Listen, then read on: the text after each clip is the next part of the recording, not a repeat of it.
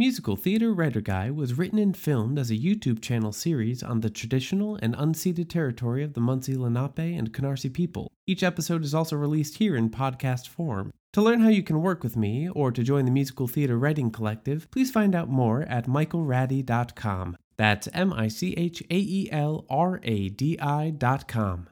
Enjoy the show. Got a melody, lyrics, and maybe even a chord progression, but how the heck do you take all of that and turn it into an actual musical composition? Here are the only three major considerations you need in order to begin composing the accompaniment to your musical theater songs. Number one, the movement. Movement encompasses the rhythm scheme, the flow of the melody and counter melody, transitions, and vamps. For our rhythm scheme example, we'll look at Getting Married Today from Company, a go-to example of mine. Now, Sondheim, as she is spouting out all of these lyrics, could have just chorded this out. Pardon me, is everybody there? Because if everybody's there, I want to think over. But that doesn't sound quite as frantic. It doesn't sound like we're matching the tone of what the movement of the lyric is doing. So, he adds this in. Rhythm scheme. One of my favorite ways to add movement into the music itself is to utilize the melody and write something that's either some sort of counter melody or a complementary melody that's in the instrumental itself. A great example of this is Waiting for My Dearie from Brigadoon. You have this initial spot where the accompaniment is playing along with her melody. Waiting for my dearie. But then we have these little moments in between her melody where the instrumental carries its own little melody along. And happy am I to hold my heart till he comes strolling by.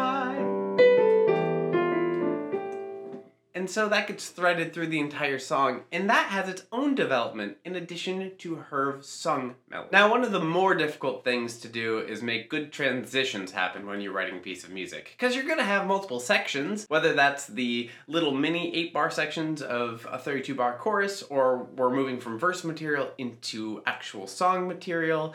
You have to make a transition happen. And we want it to feel less like we suddenly shifted gears and more like it's a smooth transition. A great example of this is when we move out of the verse of On My Own into the song proper. Eponine is spouting out a lot of words here, while there's some busy accompaniment happening as well. We have, I think of him and then I'm happy with the company I'm keeping. The city goes to bed and I can live in. Now her melody is going to drop out for a second and then slow down, but the pacing will be kept in the accompaniment. My head. We still get the 16th note patterns here, but she's gonna sing on my own, pretending he's beside me. It's a lovely transition that takes us out of the more frantic pattering as she's running through the streets to just the light patter of the rain as it hits the pavement and she begins walking through, contemplating. The last bit about movement would be vamps. Vamps are so very prevalent in musical theater because sometimes we just need to hold space for a little bit and not change the tone while things happen before we get to move on. A song that does this masterfully is The Third Joanna from Sweeney Todd. This is the vamp. It's also the music underneath the majority of the song. Da, da, da, da, da, da, da, da. And a lot of other stuff happens over top of that as well that doesn't quite fit with what that music is doing. So after we finish a section, we sit here and we wait for the next thing to happen. Maybe Lovett and Sweeney are talking, and then Sweeney gets to cut more throats, and he sings again. La da da da da da. So how can you hold space in the music itself while we are waiting for the next thing to happen? That's what a vamp is for. Big idea number 2 is musical development. Development can cover the addition of notes, yes, absolutely, but also the subtraction of notes, and varying degrees of complexity, and also expression with things like dynamics. For an example of note addition to create development, I'm going to use an example from The King's Legacy, Henry's song Legacy, which has this. This is how his first A starts. A man is made of flesh and bone. But after he sings an entire A, we get a little more of something the next time around. A man is given but one chance. And then the last time, when the idea is a lot more secure in his brain, we get even more. A man can choose to be a fool. So you can add more notes to show that something is happening, something is changing, and give a little bit of that subtext. One of my favorite examples of note subtraction to show development, that something is changing, is a Fine Fine Line from Avenue Q. In our second A section here, this is where we get the busiest accompaniment. We have, there's a fine, fine line between a fairy tale and a lie. And there's a fine, fine line between your wonderful and goodbye. By the time we get around to the last section, after the big musical interlude, this is what we get for the last one. There's a fine, fine line between together and not. That lack of notes, that lack of movement tells us so much about her mental state in that moment.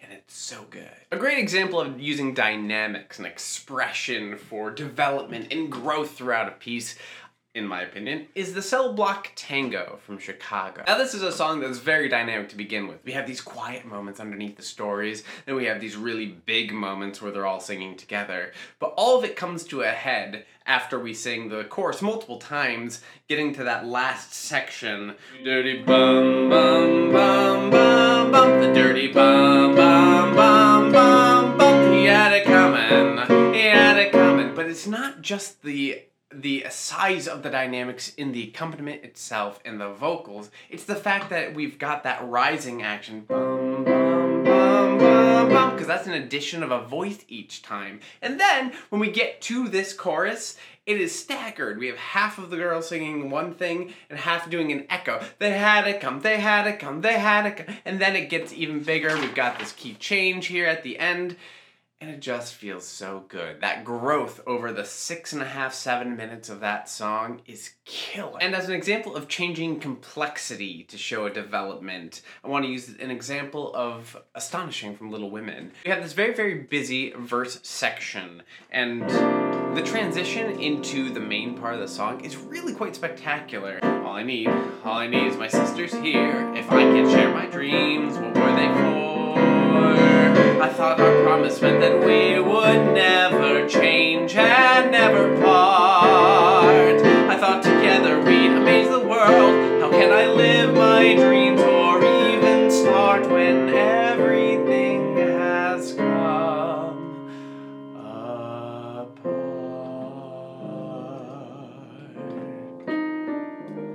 I thought home was all from all of that movement and the volume and the complexity both in her melody and also what the instrumental is doing as it slows itself with this pattern here, the da da da da da da da, which lands so well on those half notes, transitioning us into the whole notes when everything feels calm. If you're enjoying this deep dive into the music side of things, we have lots of similar discussions and we do live feedback sessions in the musical theater writing community, the online community hub. So if that's of interest to you, you can check that out in the description below. And big idea number 3, color. Now the idea of musical color encompasses things like registration, orchestration, tonality additions, modulations. As an example of using registration to create a flow to the music and a build and tell story, I'm going to use an example from The King's Legacy. It's a song called I See. It's sung by Catherine of Aragon, and it starts with this very light feeling. Daily I sit and observe. It all feels a little delicate in that first A section. So after we get that second A, we now have ladies who want something more. We're just adding a bass line here. And it's still in the middle register. It's not too low. But after our B section, which takes us down to something a bit crunchier and lower, we get our last A section. Nightly I kneel and I pray, hoping to God. That low bass here really gives us a sense of groundedness, but because the instrumental is spread out so much across the registers, something feels just not quite right. Feels unsettled, which is how she's feeling in the moment. To give a demonstration of how modulation can create some extra storytelling color here, we could obviously pull from a lot of moments of musical theater key change where it's just to ramp up excitement, but I want to choose something a little bit different. So there's a moment in Waving Through a Window, and I'm sure we are all familiar with it at this point, but there's a moment there where Evan is feeling particularly desperate, and it comes through in the music with a silence and a quick modulation. Did I even make a sound? It's like I never made a sound. Will I ever make a sound? On the outside, always we just are going up a half step, but because of the silence and the sudden modulation, out of absolutely nowhere, we get a sense of his desperate moment. Now, sometimes we've written something that's got such a good sense of itself and its tonality, and we're very comfortable with it, and we want to mess up that comfort just a little bit, because maybe there's something a little bit off here, or you want to give a sense of danger of some sort, and you can just add tonalities into the song that are not available in the scale that you chose. A great example of this is in the first Joanna, because we have this lovely, very comfortable E flat with that 2 with the F, right? But then when we get to the little middle section here, I was half convinced I'd wake, and that's very normal and tonal. And then satisfied enough to dream you. That's a little funky. It gives a sense that there might be something a little weird here going on with Anthony, perhaps, or with the situation on the whole. Now, unfortunately, for an orchestration example, I cannot suddenly become a full orchestra. I really wish I could. But I'm going to use an example here from Natasha Pierre and the Great Comet of 1812 again. This song is Dust and Ashes. It is sung by Pierre, and it starts with just piano on stage.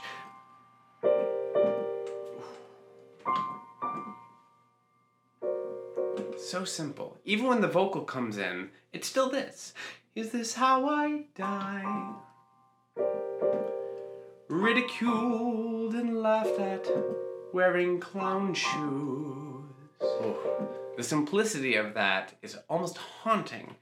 And then we don't get a sense of anything bigger and more until a little bit of orchestration starts at the beginning of the next section. I am not an orchestra, but you can get a little bit more of a sense of fullness here anyway, just in the piano. Is this how I die? Frightened like a child, lazy and numb. There's more that gets added the further along we go, until eventually we actually strip all of the orchestration away and go to a pure a cappella vocal arrangement for just a moment. And then the orchestra comes back in. And that build and pull away and then finale tells such a good story, and all it's doing is using the addition and subtraction of instruments. And all 3 of these major considerations go to the big idea of show don't tell, which is paramount when you're writing musical theater. And you can learn more about that idea by watching this video next. Otherwise, thank you all for being here with me today, and I'll see you again soon. Cheers!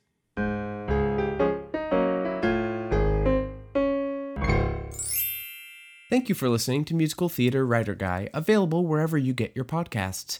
If you enjoyed this episode, please make sure to rate and review this show, as it really helps others to discover what you already know. And please do share this show far and wide, so we may all become an even closer musical theater community.